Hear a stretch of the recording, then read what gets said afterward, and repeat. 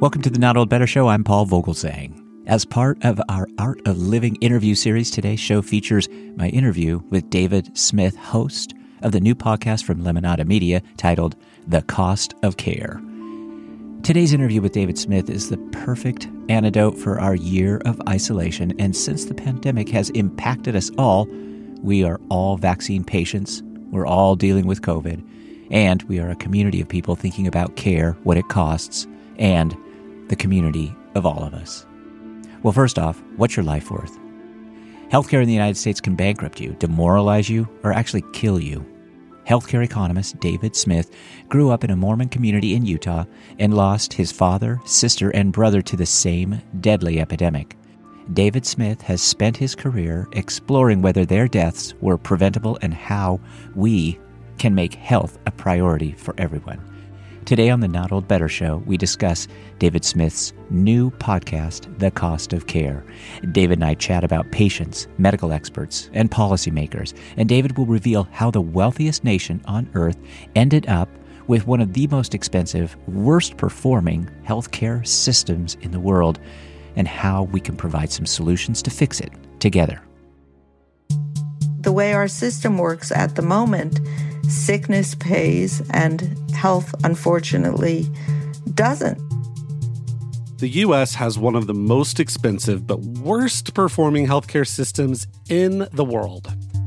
We pay out nearly $4 trillion every year for a system that can bankrupt you, demoralize you, or actually kill you. After that procedure, a surprise medical bill for nearly $94,000. We spend twice as much per person on healthcare compared to other rich countries, but on average, Americans die 5 years earlier. Life expectancy at birth in the U.S. plunged by a full year in the first half of 2020. This is The Cost of Care, a new podcast from Lemonada Media.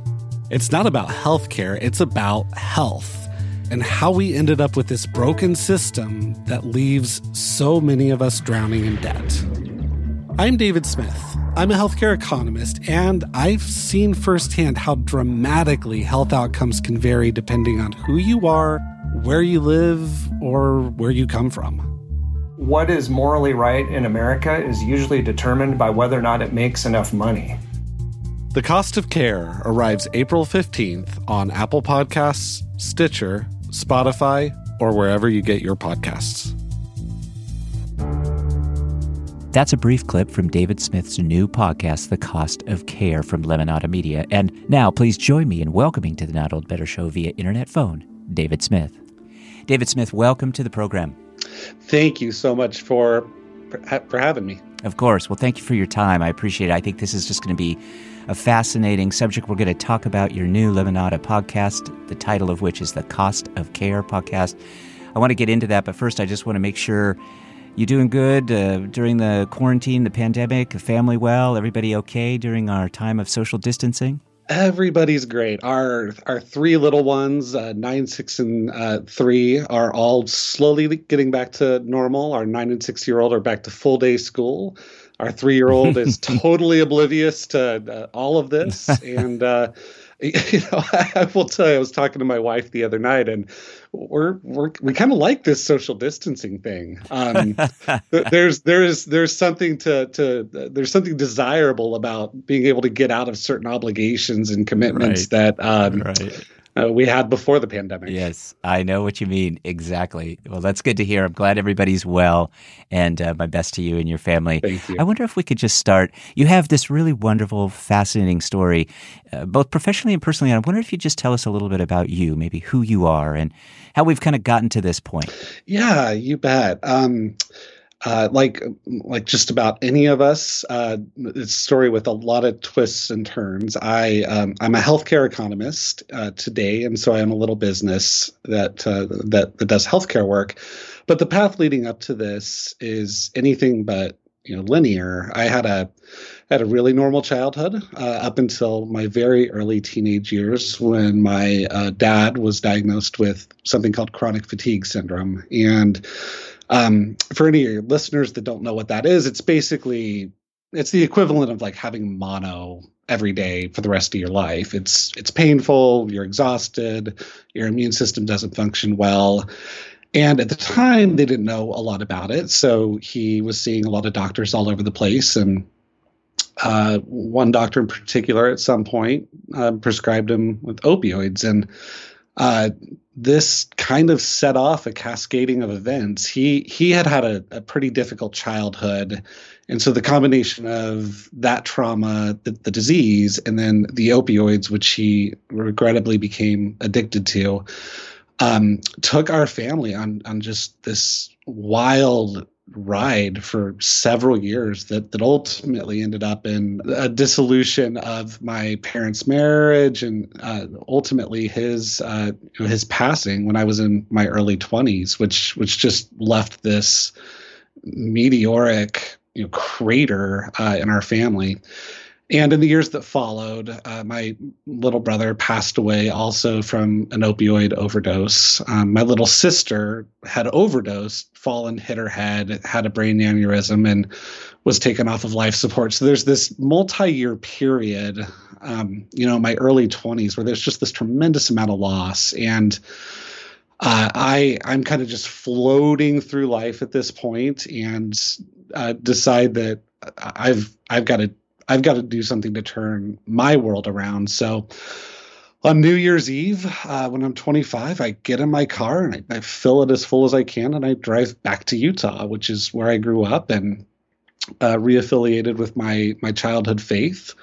Went to school, met my wife, had some really fortunate experiences, and ended up working for Governor Mike Leavitt in healthcare in Salt Lake City. And didn't really care too much about healthcare when I started that job, but grew to just love the intractability of the problems. Like economists just look for these intersections of financial and social misalignment, and like that's American healthcare in a nutshell. We moved to Chicago, and here, like my whole world just completely expanded, and I started to see these patterns all over, the city of childhood trauma, depression, addiction, and it just lit this fire that's informed my work over the last few years, and ultimately what's informed our cost of care production. Mm-hmm. Thank you for that. I appreciate it. I've heard you talk a little bit about your Uncle Eddie, and in particular his recollections somewhat of your father, and I wonder what you learned from him that's kind of shaped you in all of this. Yeah, so Uncle Eddie was a figure in the earlier part of my life that I have just the vaguest memory of meeting once or twice, but remembering how fun he was. And we reconnected last year as a function of my own personal journey. I was kind of in the throes of a pretty existential crisis. We had severed from our faith, which I didn't anticipate would be traumatic in the way that it was, and some other things had occurred, and I ended up just needing to start putting some critical things back together about myself. And so I got in my car on a Thursday morning, and I ended up doing this 27-state, 8,000-mile road trip. And I was seeking out my dad's siblings so I could better understand who he was at certain points in his life, and kind of map that over my own. And that ultimately led me to San Diego, where I reconnected with Eddie. And it will, when I die, it will be remembered by me as one of the most important experiences of my life, because prior to that visit, if you would have compared me to my father in any way, I probably would have just punched you. Like I didn't want that. But in this interaction, not only did Eddie paint this picture of this just really cool guy when my dad was younger, at the end of our time together, we both stood up, and he paused, and he took this long look at me, and he said, "Oh my God, I just can't believe how much you are the spitting image of your dad." And that was so incredibly special to me, and surprises me even now how special it was to me. But after hearing him describe this person and then being compared to that person, it was validating to me that that I had inculcated some of the best of my dad and who I've become as a man, and that my dad was not a villain, that he really was this wonderful person underneath a lot of the really tough things that happened to him in his life. Yeah, it was a tough road. Certainly, you use the word crater. I can just only imagine that losing someone like that in your family was just that much of an experience, that moving. And you talk about your father's recovery process, and I'm kind of trying to follow a little bit of the timeline here. And your father ultimately ended up in Arizona. He had been excommunicated from the Mormon Church. He was making some strides to kind of return in some way, shape, or form into a semblance of a former life. You had your own issues with the Mormon Church, and then the overdose happened. And so, maybe wrap this part of the story up a little bit, but also tie a bow around it in terms, if you will, of how it's shaped your view on healthcare. Yeah. So my dad had this proclivity for resetting in his life, and what he kind of did three big periods of his life is things kind of got really bad, and he said, okay, I've got to change the environment I'm in. I've got to do something kind of big and bold and drastic. And he would do that. And then he would rebuild this wonderful thing. And then he'd kind of douse it in kerosene, burn it down, and go do it again. And Arizona was the last example of that, where he, things were pretty much in shambles in our nuclear family. So he moved to Arizona, got a good job, married this really nice woman, and brought in her children, and really was thriving for a little bit. And ultimately, that didn't take for very long. And the marriage started to fray a bit, and he was living in a studio apartment by himself. And there's a little bit of an interesting story I'll share. I don't share it on the podcast, but I'll share it here. The weekend before he died, he was out to dinner with his new wife, and who he was separated from now at the time. And at dinner, he tells her, hey, I had a dream, and in the dream, I feel like I had a vision, and God, Heavenly Father, came to me and said it was okay for me to come home. And he said to Lori at this dinner, will you be okay if I do that, if that happens? And will the kids be okay?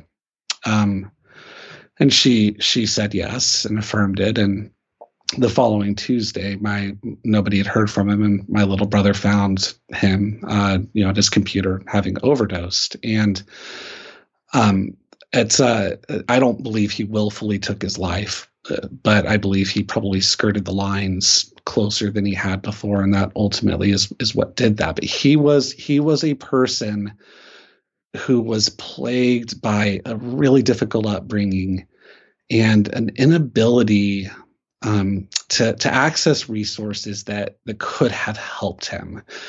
And so when I apply that to healthcare, I think to myself, over the last 30 to 50 years, we have become so good at preventing mental illness, physical illness, intervening on social factors.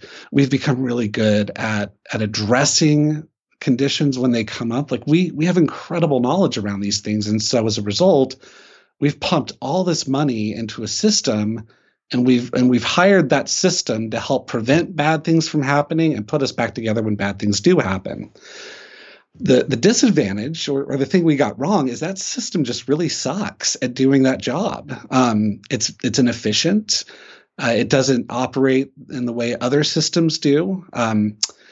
And the end result is some of us do okay in prevention and treatment, but many of us don't have access to the full breadth of things that define what health really is. And health is so much more than a sprained ankle or a heart attack. Health constitutes everything that goes on around us, everything that goes on in our head. And our system really, for what it's capable of doing, it fails us. Thank you for that. I appreciate it. Well, let's jump ahead a little bit and let's talk about the new podcast, The Cost of Care. Why don't you tell us who it's for? What did you see, as being the need, and how are you feeling that? Yeah, well, I think it's just really for anybody that has been hurt or engages with or uses or works inside the health industry. It's a huge industry. It's just about 20% of our economy. We will all use it at some point in our lives. Some of us will use it more at different moments in our life or under different circumstances. And we wanted to do a show that really emphasizes this uniquely American healthcare system that we have built over the years. And there are some amazing things about our healthcare system, amazing things. We've got amazing doctors and technology and the ability to do great tests. But as a system, it often, as I said a moment ago, fails a lot of us. And we wanted to try to peel away all of the political talking points and the misinformation that's out there and just the sheer complexity of it, and try to create a really approachable way to understanding what the system is, how it works, why it's not as good as it could be. And then as a patient, as a taxpayer, whatever role you play, how you can play a part in making it better. Because if we don't get it better, if we don't make it better in the coming years, we'll continue to inflict more and more damage and harm to people that the system is equipped to help. Mm-hmm. We are with David Smith. David Smith is the CEO and founder of Third Horizon Strategies. Third Horizon Strategies is a Chicago-based boutique advisory firm focused on maximizing human potential through a better health system. David Smith is also host of the new podcast from Lemonada Media titled The Cost of Care. I think the cost here in the title is an emotional one too, especially given your own personal history. And you have this really great quote that I've heard you say. You say that we experience healthcare as though it's a part of our life at about 10%. Then there's 30% that is related to our own genetics, and 60% of our healthcare experience is everything else. That's a big number, 60%. So how do we kind of deal with the 60%? What are some of the tools we might use to really get this in a place where we've got a little bit more balance, or that we're able to access the system in a way that gives us exactly what we need? Yeah, it's the $1 million question, and I think it's a big part of what we're trying to navigate on the show. That just to define that 60%, it's a whole range of things. It can be our behaviors, culturally. It can be where we lived. It could be where we grew up. It could be our access to fresh food or food at all, education, oral or dental care. There's a whole range of things that really have nothing to do with our healthcare system, but they have tremendous impact on our health, on our ability to be our best selves. And the thing I often lament in the work I do is we have funded incredible programs across the country, in states and across the country, to address those things. But one of the biggest failures we can have socially and politically is none of that stuff is integrated. It doesn't tie in together, and it doesn't focus on our health in a way that, one, has historically recognized those factors as being linked to our health and how long we live for, and two, how functional a community ultimately is or can be. And so I think one key thing is, how do we link all of those resources together in a more integrated way? And how do we start to really take the $4 trillion we spend on healthcare, the 10%, the thing that has 10% impact on our life expectancy, and take part of that $4 trillion and put it into the 60%, and thinking about prevention and public health and the things that really would enable a community or an individual to thrive. Mm-hmm. The first series of The Cost of Care is wonderful. I've had a chance to listen to a little bit of it. It's just filled with great guests, and the subjects are really, I think, powerful ones, very important ones, very relevant to us today. There's just this great range of experts. You've got policymakers. There's medical patients, even that you've got one episode that is titled actually "The Patient in a Wastebasket." And I wonder if you'd just tell us briefly about that. That just jumped out at me as being one that I'd like to ask you about, but maybe tell us why that's important and maybe some of the conclusions that you draw from that episode. Yeah, absolutely. True to form, and I think in narration and production, we fiddled with some of the episode titles, and so that episode may be now titled something slightly different. We do take an episode or two that really does focus on this notion that patients are kind of the product or the widget at the end of this system. But so many times the system itself, the insurance companies, the hospitals, and others are really prioritizing their financial incentives over the patient's care. And so patients oftentimes get kind of the short end of the stick. And in the show, we really try to uncover, well, why is that? Well, one reason is that patients don't have the same information that the doctor does, or that the hospital does, or that the insurance company does. And so patients operate with this complete lack of information that they don't have in any other part of their life. One, because they don't know the clinical stuff that's going on, and two, the prices, fees, all of the upcoding and the back end claims filing, that is all hidden from the patient's view.